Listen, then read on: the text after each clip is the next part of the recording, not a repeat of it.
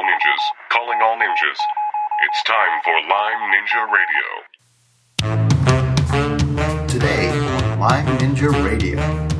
Just to change the title, Breaking Silver Bullet, I really think because based on our preclinical model studies what we are doing and also lots and lots of anecdotal evidence, it appears it's very, very promising. This podcast is sponsored by the Lyme Ninja Symptom Tracker. I'm so excited to tell you about our new Lyme Ninja Symptom Tracker. One of the things I hear over and over again, whether it's talking to a patient in my office or consulting over the phone with a client, is just how difficult it is to keep track of progress on their Lyme journey. Recording symptoms daily or even weekly gives them too many data points. There's so many ups and downs, twists and turns that at some point they get lost and confused. The Lyme Ninja Symptom Tracker takes all the guesswork out of tracking symptoms with a simple monthly questionnaire. Once a month is the perfect interval to see if that new supplement or protocol is working. Right now, when you take the Symptom Tracker questionnaire, we give you a simple composite score for the month. But we have big plans, and the data you enter will not be lost as we roll out new features. Best of all, it's free. Just head on over to lymeninjaradio.com/tracker and sign up. That's lymeninjaradio.com/tracker. You'll be glad you did. Join us almost every Thursday on iTunes or your favorite podcast app for the latest episode of Lyme Ninja Radio. I'm your host, McKay Rippey, and this is episode number 258 with Jayakumar Rajadas. He's a researcher, and he's all about disulfiram and Lyme. He's a Stanford researcher. And he's a Stanford researcher. Yes. Ooh, pretty cool. Stanford researcher. Also, welcome our show producer and the brains behind Lyme Ninja Radio, Aurora. Hello, and in this episode, you'll learn three main things: how Borrelia crosses the blood-brain barrier, the efficacy of disulfiram, and the current research being done to investigate the clinical effect of disulfiram. Thanks, Aurora, and a big shout out to all you longtime Lyme ninjas. You're the reason we have more than 500,000 downloads. Aurora and I really appreciate you tuning in, and we'd like to welcome all the new listeners out there. Welcome to Lyme Ninja Radio. It's a new year, new podcast. Welcome. You are now officially a Lyme Ninja. And as you know, Lyme disease is an international problem. Each week we have listeners join you from all over the world. Like this past week, we've had listeners tune in from Paris, France to Grand Rapids, Michigan. Thanks, Aurora. And now tell us a little bit more about Jayakumar Rajadas. So this is from the Bay Area Lyme Foundation website.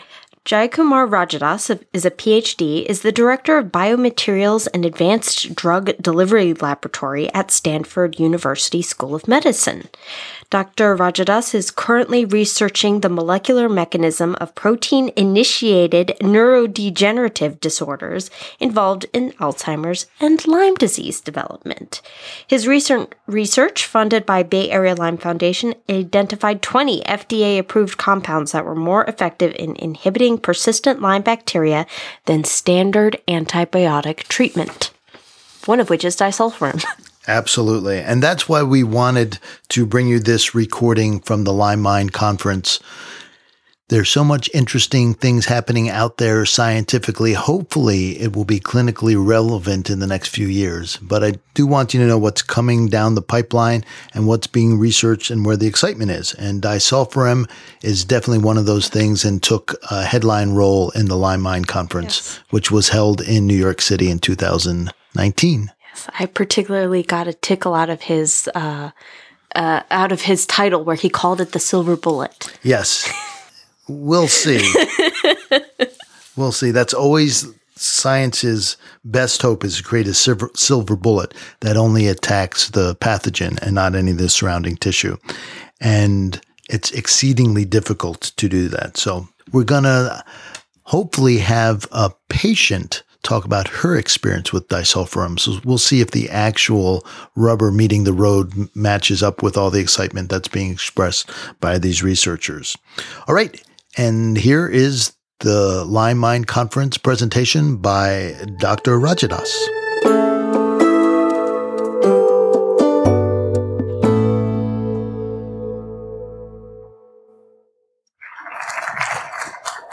support, and also thank you very much for inviting me for this conference. Great talk. And I thank all the previous speakers who mentioned about disulfiram, especially Dr. Kenneth Lehner and Horowitz and Dr. Kim Lewis. I think it's a great story, an amazing story. I just wanted to share the excitements with you. So I just changed the title, Breaking Silver Bullet. I really think, because based on our preclinical model studies what we are doing, and also lots and lots of anecdotal evidence we have, as Dr. Kim Lewis mentioned, a lot of patients are literally requesting their clinicians to prescribe that.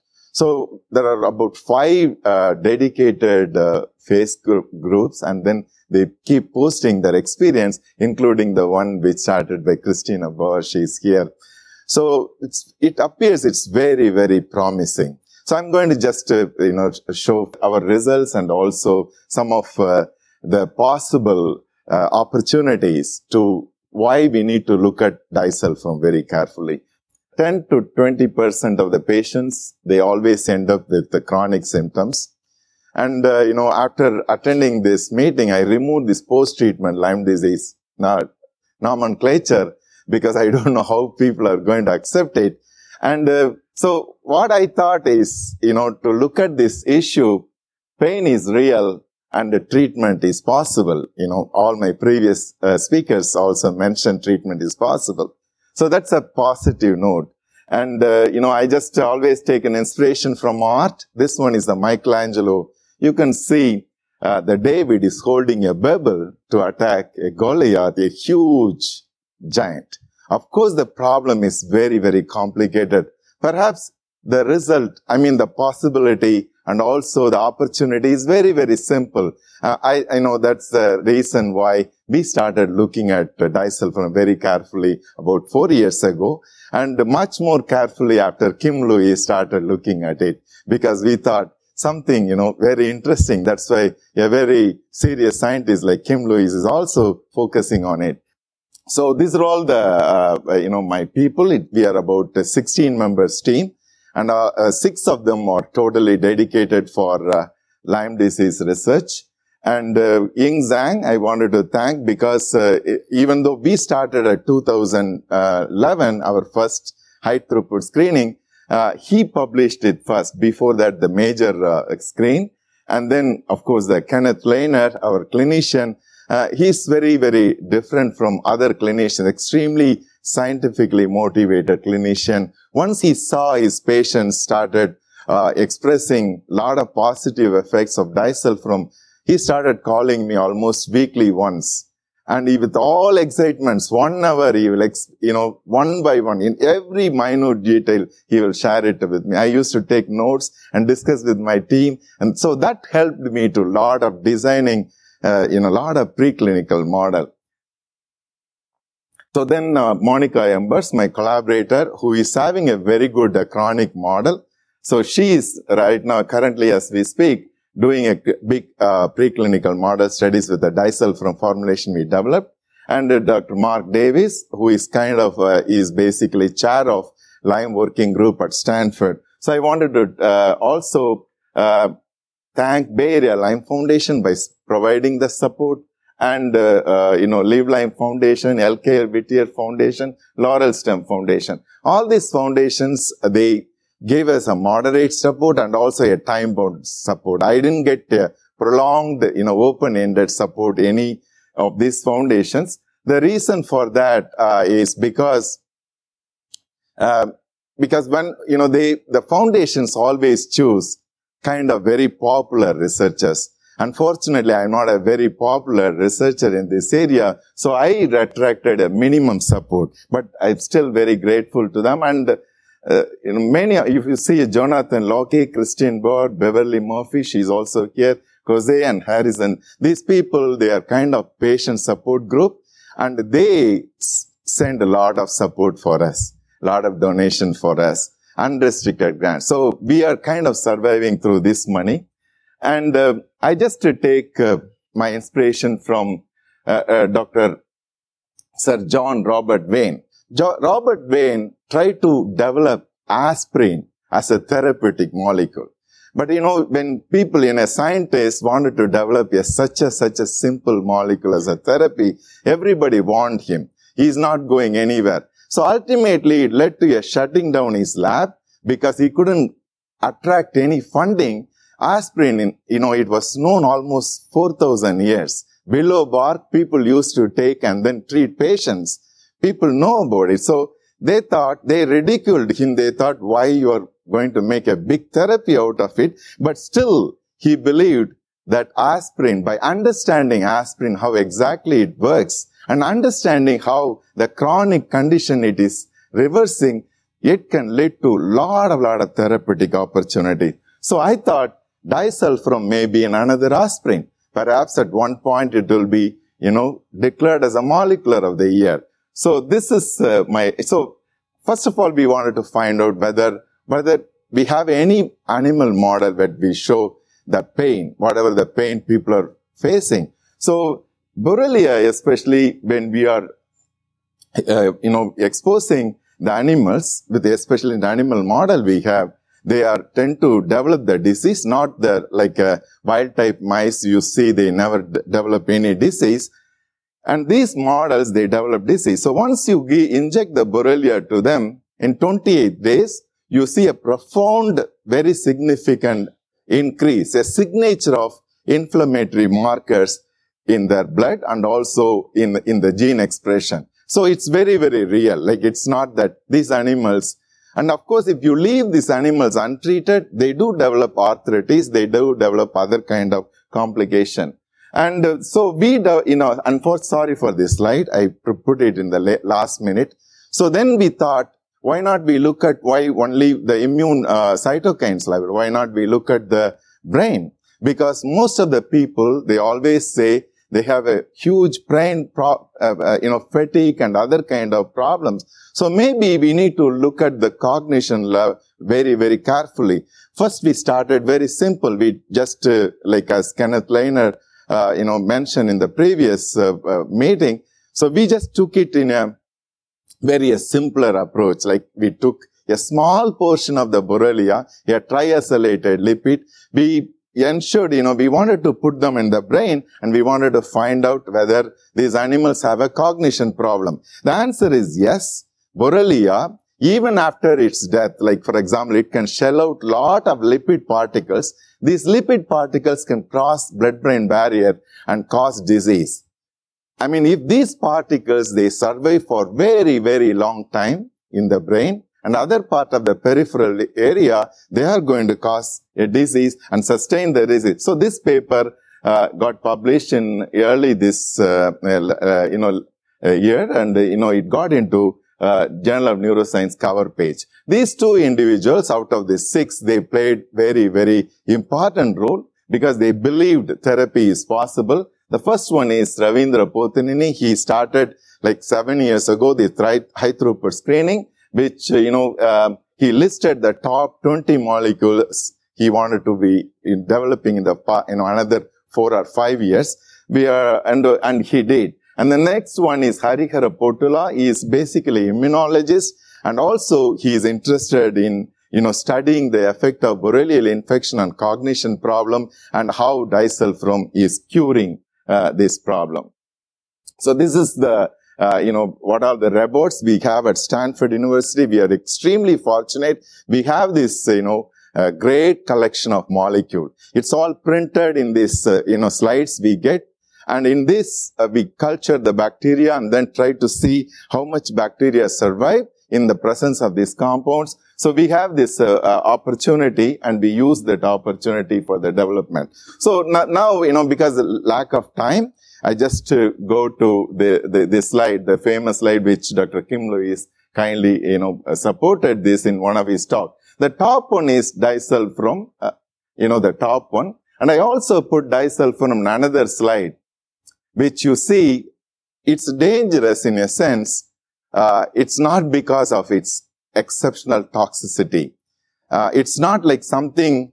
So when I started working on it, I went and met the person who is an expert in aldehyde dehydrogenases. She got a company And she very carefully looked at this problem. So she told me disulfiram is not a bad drug. It's not a very toxic drug. 40 years, and a lot of people are on disulfiram for a very long time. If it's a bad drug, they would have pulled it out of the market. It's not a bad drug. Then why people are so scared about disulfiram? The reason for that, our civilization is literally so much knowingly or unknowingly addicted to alcohol. Because this drug, it's almost like, if you see the life of Samson and Delilah, before Samson was promised, his parents was told no alcohol, not even related anything to alcohol. If you take a disulfiram, even 100 milligrams, you go to a hospital. There is a, sanitizer. You just use the sanitizer. That's all. You need an hospitalization for that. Because you get such a horrible side effects. So that is the only problem. I am from originally India. For us, it's not a big problem because not many of us, we are used to have a lot of alcoholic products. But for European and US based patients, this is going to be a huge problem. That's one big issue we face. So no alcohol. And then but still it is worth, as Ken mentioned, it still is worth. Why? It is having so many nice, good things. And we really think we found out exactly where disulfiram acting based on our biophysical in silico calculations, and also we just started getting the results. We found out few outer coat proteins binds very, very effectively to disulfiram and then act as a delivery agent to kill the bacteria itself. That's very interesting. Maybe in another conference, I will talk about the details. We're just getting the details. So disulfiram, so this particular enzyme, if you see how exactly it degrades, it gets into one particular molecule called DDHC. That's a major molecule, which is having a lot of therapeutic value as far as the bacterial killing. So, but unfortunately, it also develops into a lot of other products. That's why I gave a title. It's kind of degrading molecule. And what we found out in our lab, my lab is a biomaterial advanced drug delivery lab. So when we realized that IP injection is not effectively sterilizing the mice, I developed a oral injections. Oral delivery system. I developed lipids and also carbohydrate mixes. I screened thousands of them. Finally, we found out a very effective, combination that can deliver the disulfiram in the upper part of the lower intestine. And then we got a perfect and maximum sterilization. So that's the good news. And there's a company licensed this product from Stanford University, and it's called Flightpath Biosciences. They are developing it. And I am so glad that, clinicians are taking this very seriously, and I'm thankful for this. So pain is real, and there is an opportunity to address the pain.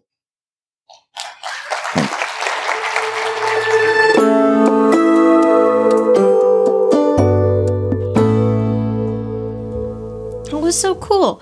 He draws a comparison between disulfiram and aspirin and how it was discovered. Well, aspirin was discovered to be useful for treating cardiovascular disease.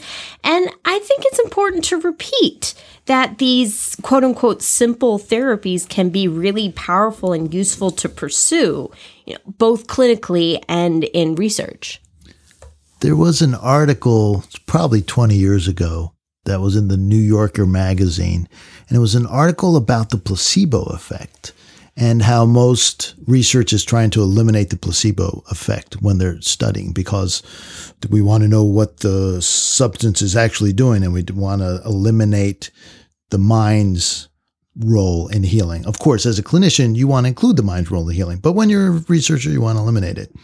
One of the things that they thought about, that they postulated, was that drugs with worse side effects got quote unquote better results because people knew they were in a study. And if they had a negative side effect to the substance they were given, they would make the guess that it wasn't the placebo, that wasn't the sugar pill. And therefore, drugs with worse side effects, people would say, oh, that must be the real thing, and actually invoke the placebo response, right? It's kind of twisted logic, but that's such an important thing. Is like, maybe you don't need to go through 2 years of IV hell with antibiotics. Maybe that is the best way. I'm not trying to take the place of your doctor, but maybe the nuclear bomb route to killing everything possible in the body, kind of like the old chemotherapy days, maybe that's not the best route to go. And something more targeted like disulfiram or herbal therapy is the way to go. Just something to contemplate. If you like what we're doing here at Lyme Ninja Radio, hit the subscribe button. The subscribe button, not the bussin'. Is bussin' a word? It is somewhere. We should look that up. Quick, There's Busan in Korea. There you go. Maybe that's what it is. Anyway, if you like what we're doing here at Lyme Ninja Radio, hit the subscribe button. That way you won't miss an episode. And if you really like what we're doing, share this podcast with a friend. And if you really, really like what we're doing, scroll down to the bottom of your podcast app and leave us a review. It helps us reach more people just like you. And last, as you longtime Lyme Ninjas know, this podcast would not be complete unless we left you with the Lyme Ninja fact of the day. Did you know ninjas don't blow out birthday candles? The candles surrender their flames willingly.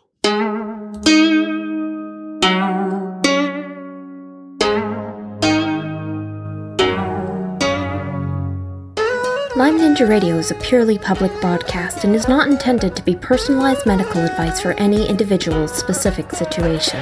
Each individual's medical situation is unique, and Lyme Ninja Radio should not be relied upon and/or considered as personalized medical advice. Lyme Ninja Radio is not licensed to render medical advice and should be considered simply the public opinion of Lyme Ninja Radio and its guests. Recommendations on specific treatment options are not intended to address any listener's particular medical situation. As always, contact your physician before considering any new treatment.